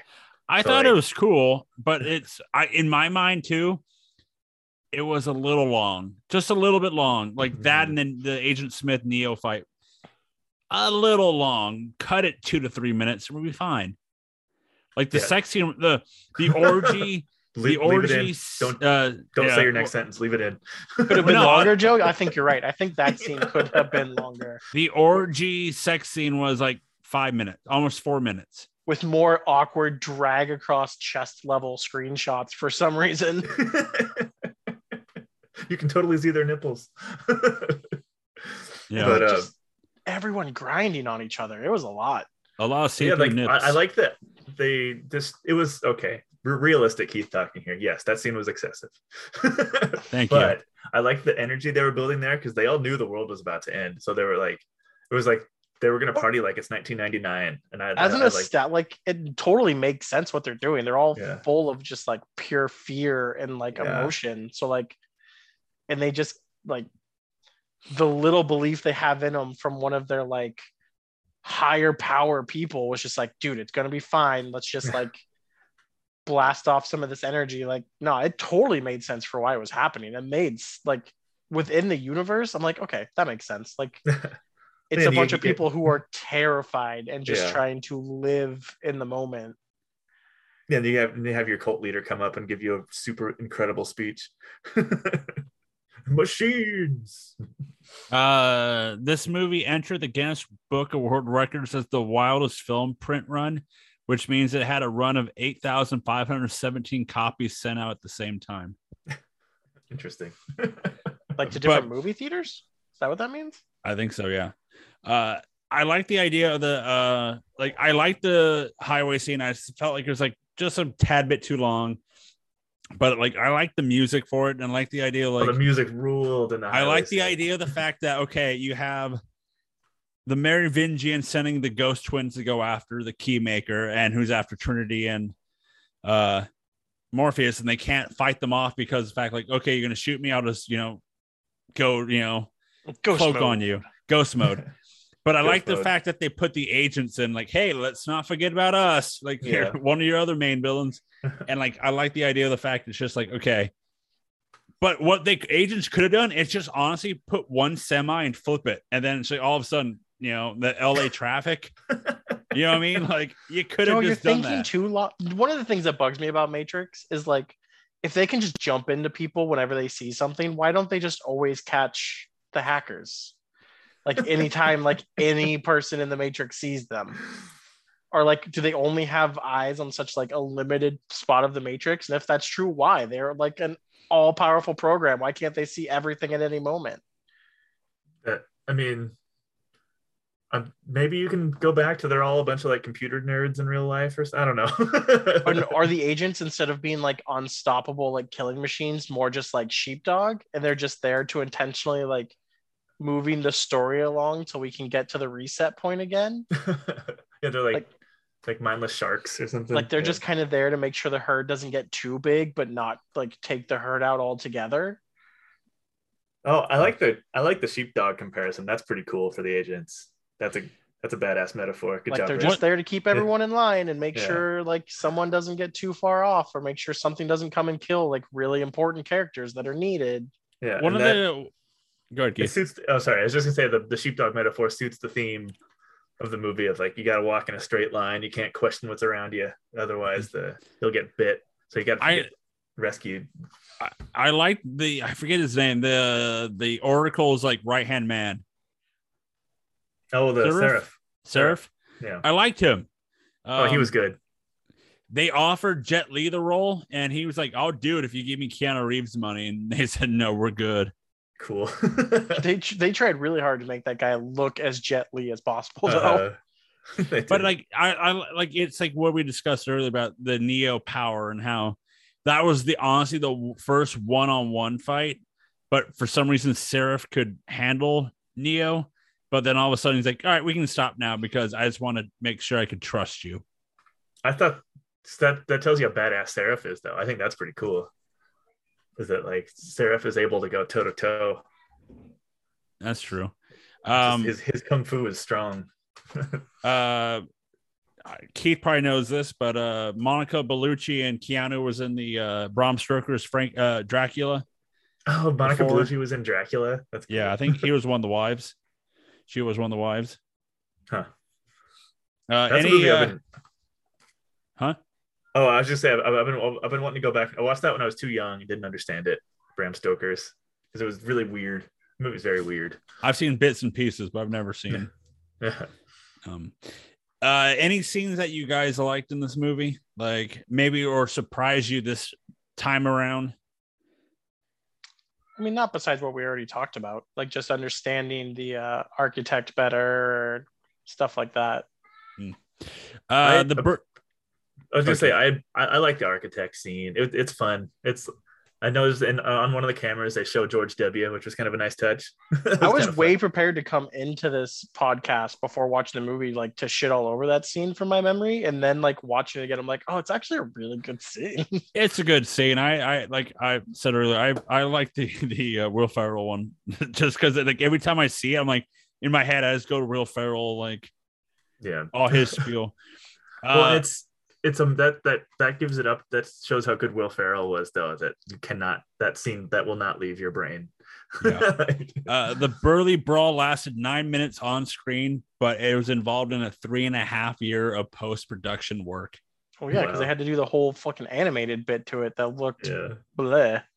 I want to say the Burly Brawl took like a month to film. But I like this time around. I like the Merovingian scene of in the hotel. Besides when the girl like climaxes, that's some good ass cake. That's some good ass cake. Look, we've all had a good enough dessert one time or another that went a little bit too exotic. Oh yeah, like what was it? A couple weeks ago, I had some blood orange cheesecake that had like a chocolate ganache on top of it. Oof. And in the architect scene, since there's like the scenes of like all the monitors, and then all of a sudden you see like the scenes of like Neo freaking out at all the other egos displayed. They all make the following outburst: "You can't control me. I'm going to smash you to bits. I'm going to fucking kill you. Nice. You can't make me do anything, you old white prick." Cool. But like I like that scene of like the scenery, like I do remember in the theater the scene of when the Nebuchadnezzar goes back to Zion for the first time and you're in pitch black, but then they go to like the pure white scene of like the gate code, like the gate people like to open the doors to the Nebuchadnezzar to come back to Zion. That hurt my eyes so much at the time. It was like so dark and then all of a sudden so bright. I think all the scenes of the Nebuchadnezzar flying still hold up just because of like what the dark sewer tunnels look like and the sort of electric haze around the ship sort of disguises 20-year-old CG. Yeah, like I think those still look good because it's like dark and hazy and it's still. So I think those scenes all hold up. Dude, the destruction of the Nebuchadnezzar and then Neo using his powers in the real world was so cool. Yeah. So I'd completely forgotten about that scene. That was such a good scene. I was just gonna bring this stuff up about that. The fact that we have the whole final sequence is the fact that it's like the heist way. Okay, we need a team to go do this. We need a team to do this, and we need Neo and Morpheus to go here with the Keymaker. And then what was his name? The guy that Agent Smith takes over and then is him in the real life. Bane. Bane, thank you. And you see like Bane, you know, or I Agent was Smith born as in this world.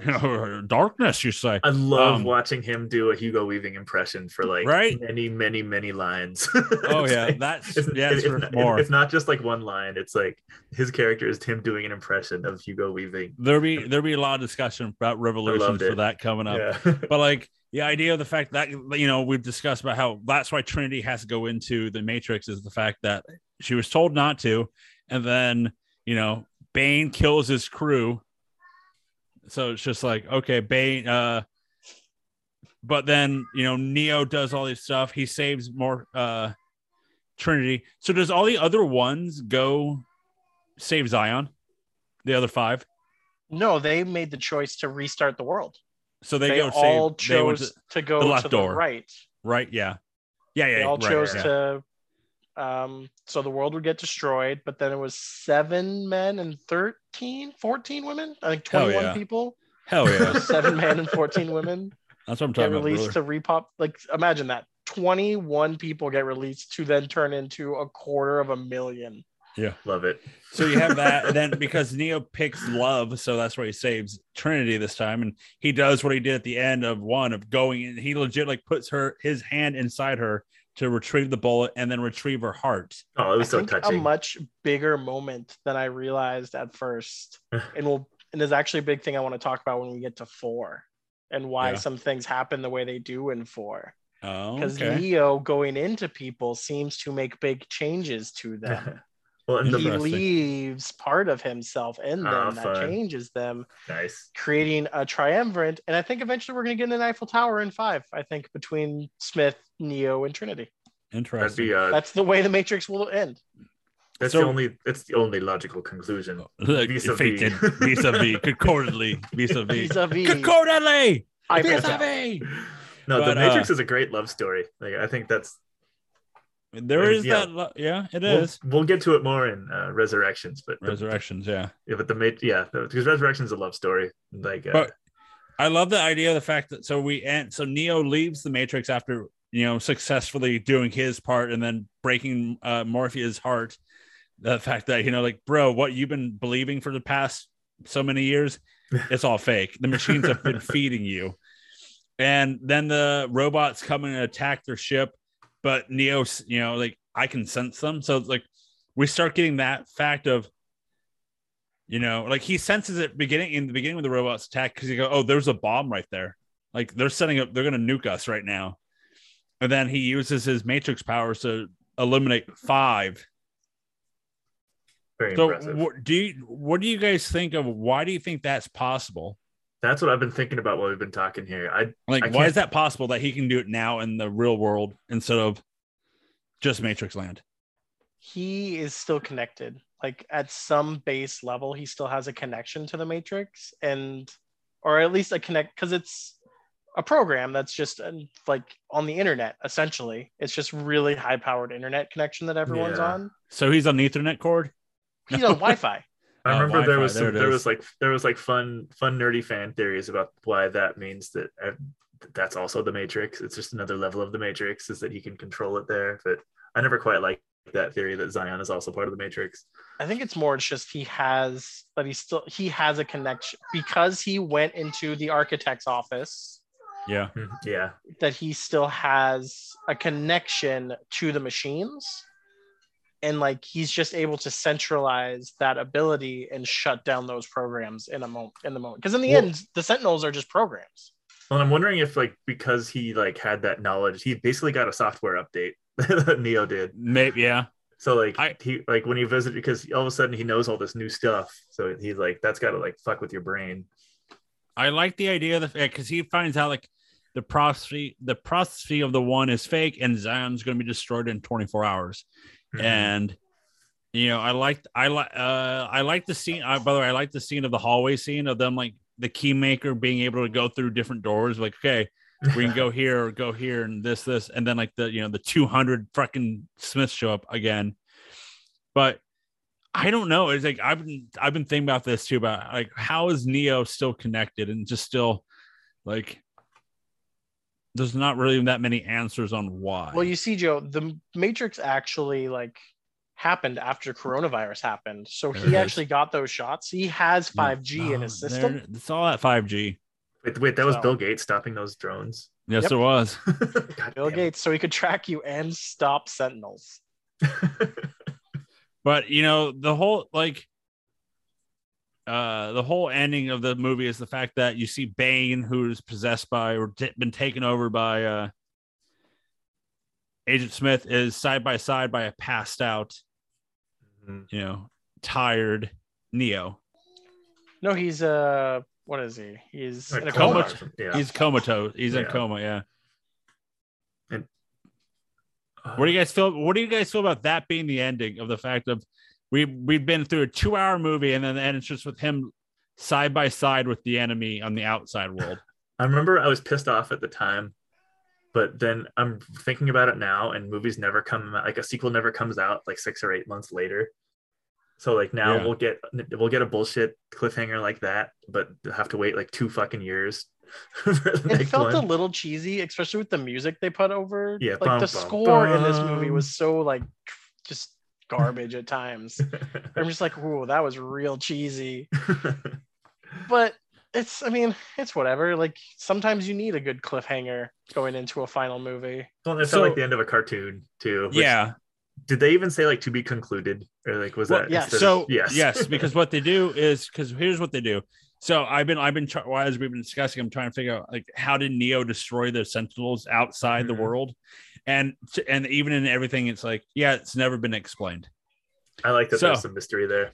But what they did is the reason why they left it on the cliffhangers because they did what Marvel does now is they show the Matrix Revolutions trailer at the That's end right. of the movie. They did. So like a like 2-minute teaser trailer for the movie that comes out in 6 months. So like that is why they made it the cartoonish, ending of, hey, I know you just spent 2.5 hours movie for us to live it on a cliffhanger, but we'll be back in 6 months. Yeah. Oh, it To did. do- I remember at the time it bugged me. It didn't. Well, I've got the 3rd disc of Revolution sitting right next to me, so it didn't bug me at all this time. But thinking about it, it's not that. It bugged me then too. Yeah. Like at the time Yeah. because of the fact it's just like seeing the end of Matrix 1, having the idea of okay, it's the full circle of the movie, and then this one's like we're gonna just Mhm. keep going and going, and then cliffhanger, and But not a also- good cliffhanger.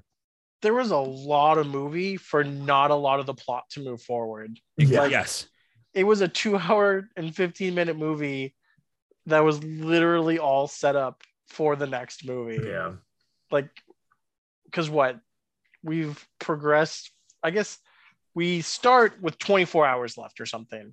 yes, And we've progressed 15 hours into that now. Because I think at the end of it, they're like, the machines are going to get there in 8 to 9 hours, is what they Yeah. say. yep. So, It to me, it which is crazy to think about too. We literally just watched only 15 hours of actual time pass in this movie, Oh, even that's with everything interesting. that happened. To me, this is like here's the joke. How I Met Your Mother season, the final season, and the fact that this 20 plus episodes for a 3-day for 3 days in their time time. And it's just like for us, it's just like we just spent 2 hours for Wait, the whole series takes place over 3 days. the last season. The does. last season. Okay. The last season takes place in 3 days. Hey, check out How I Met Your Father coming to Hulu. Sponsored Sorry. by No Stone Entertainment. No. Wink. But it's just the idea of this whole movie is just the fact of like as Matrix 1, how we have a complete full movie, and then this one's just like, hey, we have to bring this up because it's going to be important in the future. Hey, this is important Yeah. for the future. Hey, this is what has happened. You can And like change a it by lot doing of it. time passed in the original Matrix movie. Like, wasn't it like over like a decent period of time? Does Neo have his hair at the end of the movie? I think it's only a couple weeks in the first movie, but like the time frame between 1 and 2 is 6 months. But still, when you think about it, like a lot happened in 15 hours of real time within this movie to the point where I'm like, I don't think you could actually accomplish all that. I got to give a quick one last shout out here to Jada Pinkett's killer performance as Niobe. I thought she was badass. I mean, Like- it's Jada Pinkett. She's just a fantastic. Oh my god, Fantastic. Yeah, but fantastic actor. like they didn't give her a ton, but she really took advantage of what they did give her, and I thought I mean, that she's such a badass character throughout the movies. Probably- Spoiler alert: she's in the third and fourth one. probably top S tier fashion also with that crocodile Oh coat. yeah, she's hot AF in these movies. And let's not forget to shout out Roy Jones Jr. because it's Roy Jones Jr. Yeah. The boxer's like, yeah, you can be in the movie. That's Nice. cool.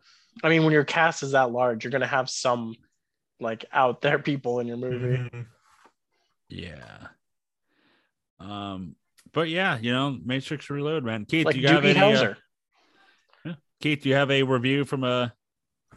Oh, I do. It's Look at this funny. guy. I can't remember the score he gave the last one, but I think he gave Matrix Reloaded a better score. I think it was 3 out of 4 for Yeah, Matrix. this one is Roger Ebert loves Matrix Reloaded. He gave it 3.5 stars. That's I think crazy. At this point, I think he was like trying to fix his review of the first one. Oh, So it's like me with Scream. I think that's exactly what's happening because his whole he has a couple paragraphs devoted to like how like kind of what we were talking about, how the Matrix spawned a bunch of like philosophy majors.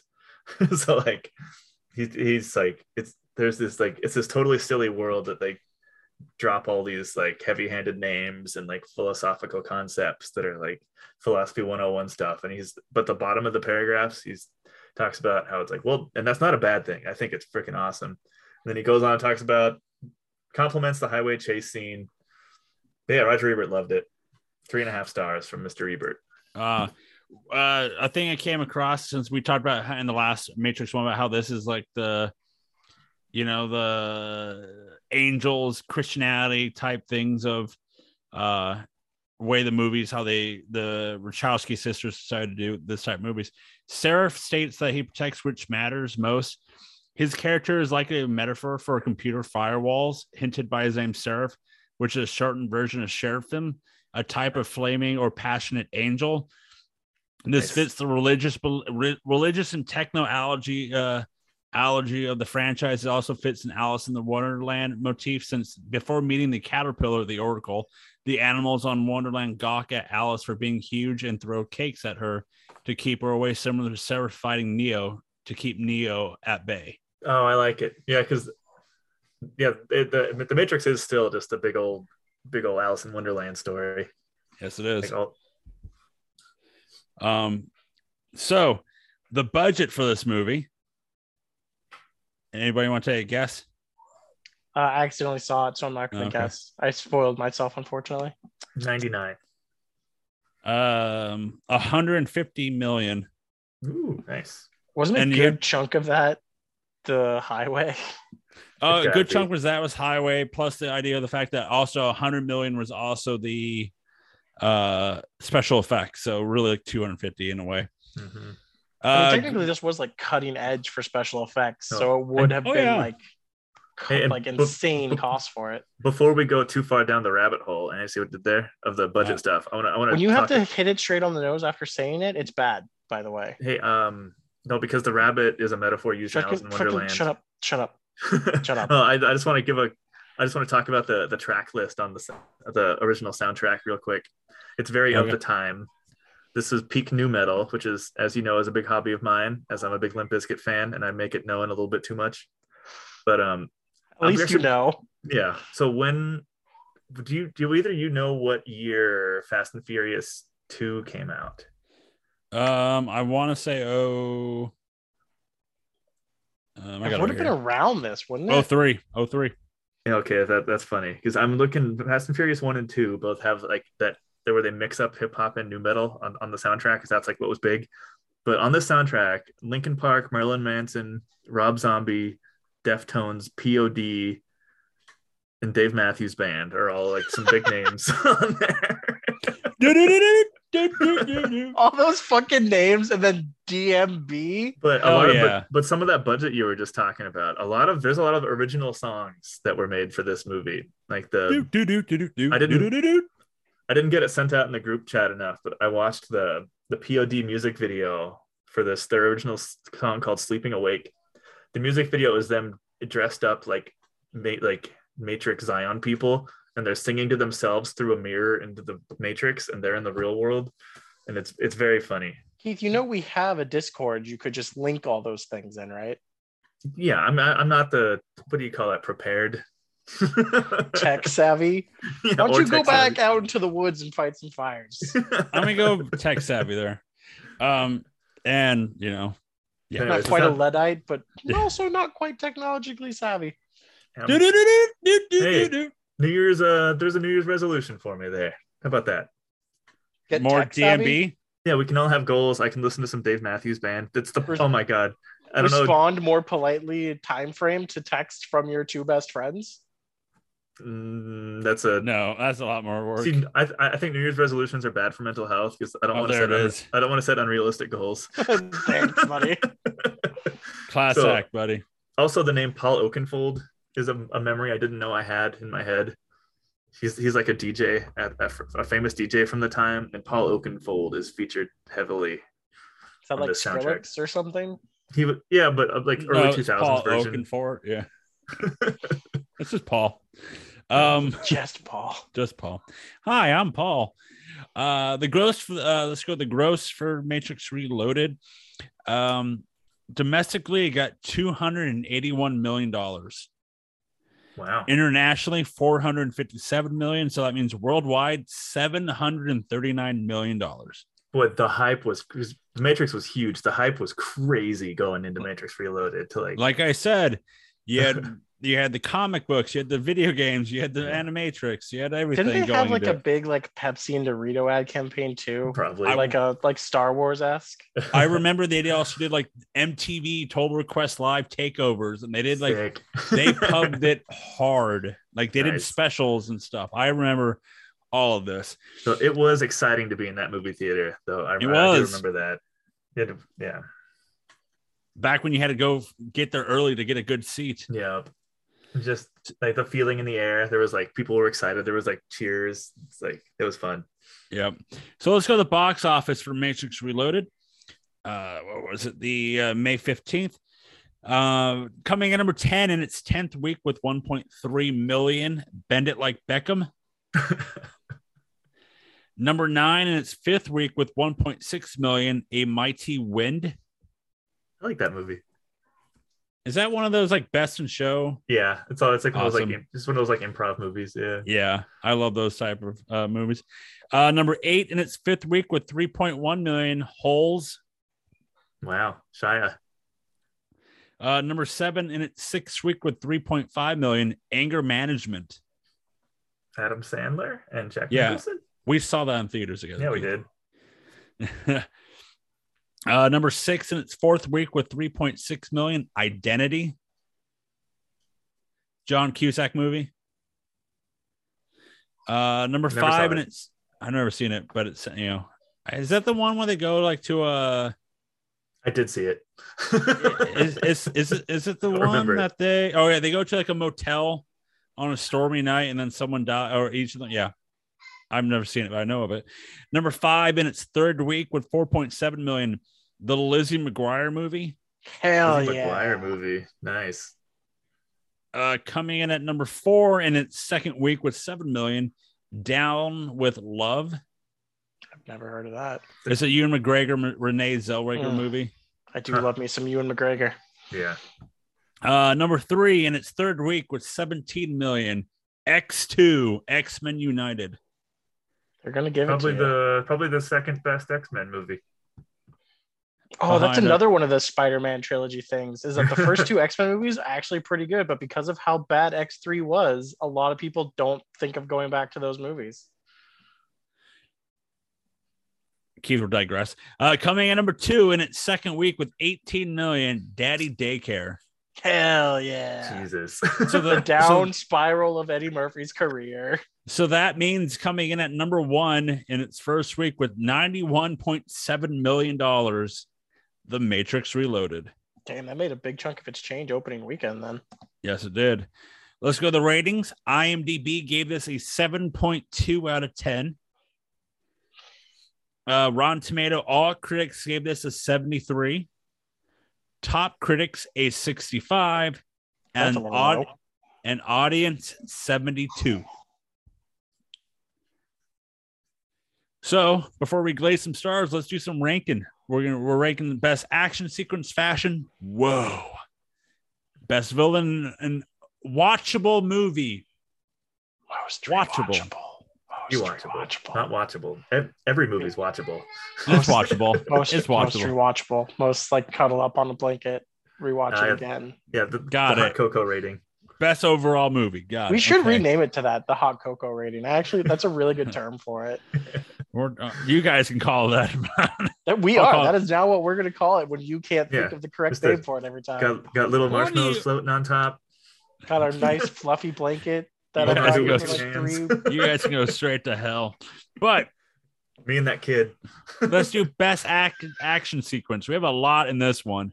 We have the fight sequence between Neo and the Merovingian goons. Them Vampires and werewolves. Oh my! them flying on the walls and doing cartwheels and shit. And That scene was a bit extra, but I'm there for it. It was cool. I liked it, but Yeah. I liked it. However, once again, it's one of those like a scene a minute or two too long. Yeah. We have the infamous chase scene. And then the infamous Neo and the 192 Mm-hmm. Agent Smiths. So, but for best action sequence is, where do we want to rank this? 1 or 2?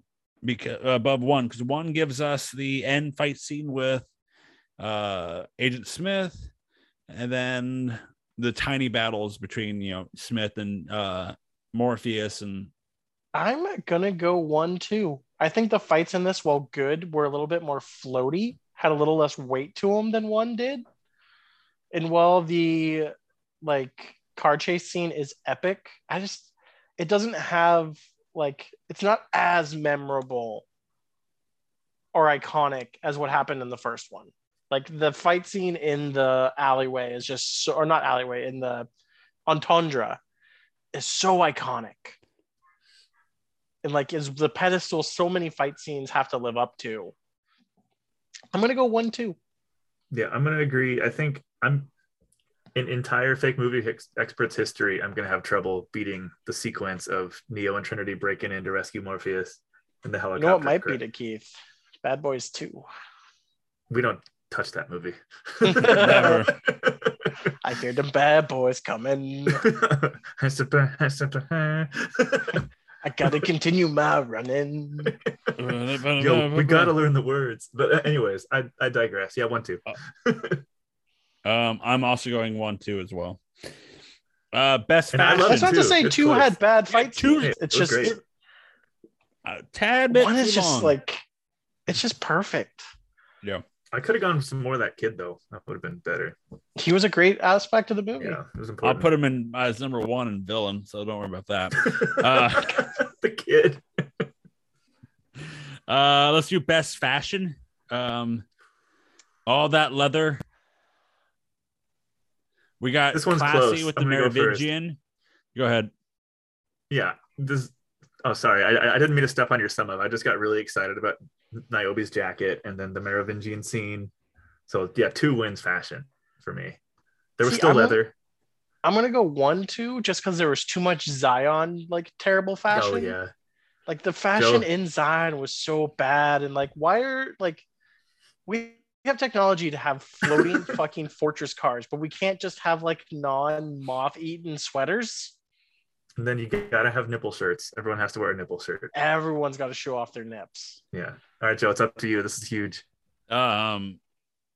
Huge. Think very carefully about this. I am. I think I have to go 1, 2. Sorry, Keith.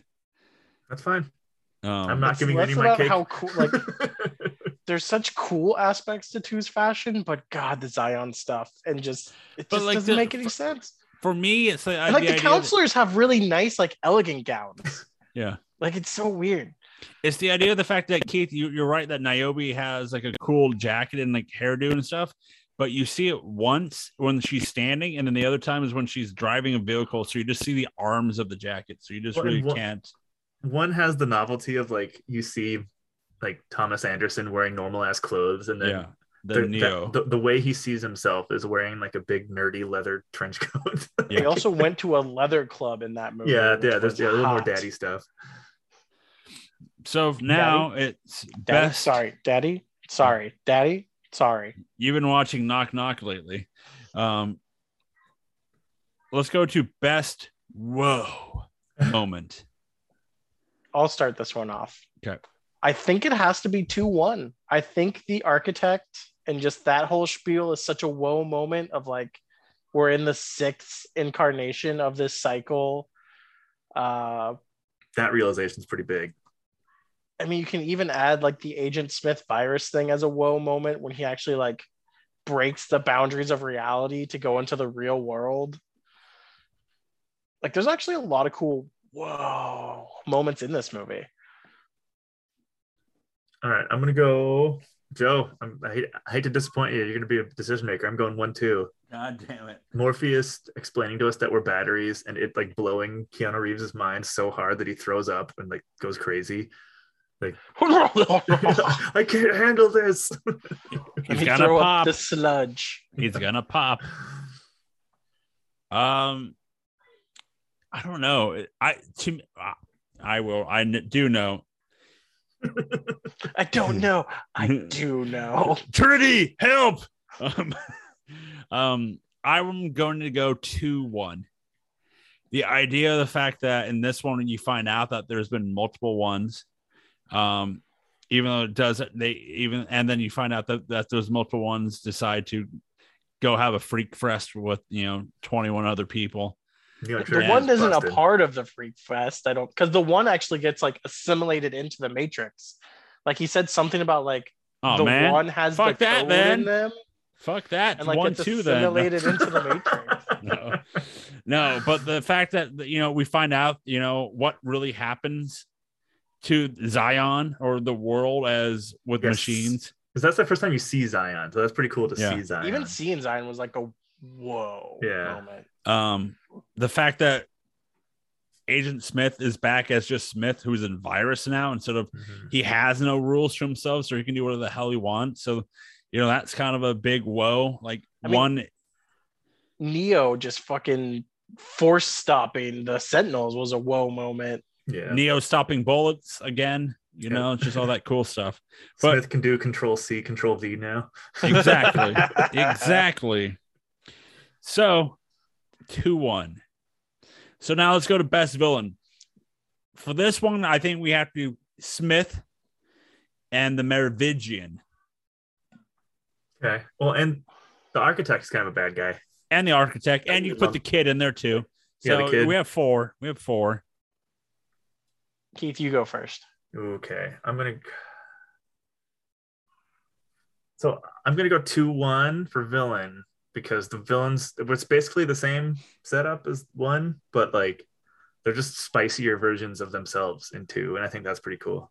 See, I'm gonna go 1-2 because they felt like more of a threat in 1. Like the agents were so terrifying in 1. Yeah, and like there was actual like fear instead of just the, like Joe said earlier in the movie, it's like we just got to send a lot at him because he's so OP now. All right, Joe. So once again, Joe. You're up to the dish. You know what I don't like? You know what I don't like? Is Joe's the master critic here. Yeah. Let me turn my do what Ken Griffey Jr. does. I'll turn the hat backwards. I'm gonna fucking smash it out of the park with this. 1-1, bottom of the ninth. Yeah. This is really important. I'm gonna start swaying my mic back and forth and see if I can get the right pitch. Best villain is, I honestly think it's 1-2. The idea of the fact that we get more new villains with the Merovingian, who's scary, but all he does is send his henchmen to do his dirty work. And like what Rick was saying in the first one with the agents and Smith, it felt more real as oh crap, they could literally die at any moment when they're in the Matrix via the fact that they're facing an agent or facing Smith. With this one, it's the fact that sure we have 100, 200 plus Smiths, but Neo can fight them all off. The Merovingian, he's there, but to send his henchmen to do all the dirty work while he's just there to be like, I can do whatever the hell I want, but I'm going to send those guys. The architect is a bad guy. Like, I'll give the fact of that. It's just, he's just an old man that sits in a chair. I guess it was cool words. vis-a-vis accordingly. Sean Connery was up for the role, but he didn't understand the script, so he didn't do the role. What is this shit? Get out of here. Yeah, get the fuck out of here with this. But I think it's for me, it's 1-2. So you're the one now, dog. Who is stirring my drink? Thank you very much. Thank you.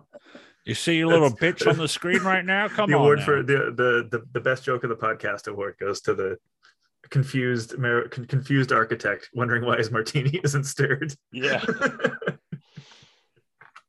So, most rewatchable or Cocoa Blanket, whatever. For the movie, got to be hot, because otherwise you're just eating chocolate or powder. It's like tepid cocoa water milk. No.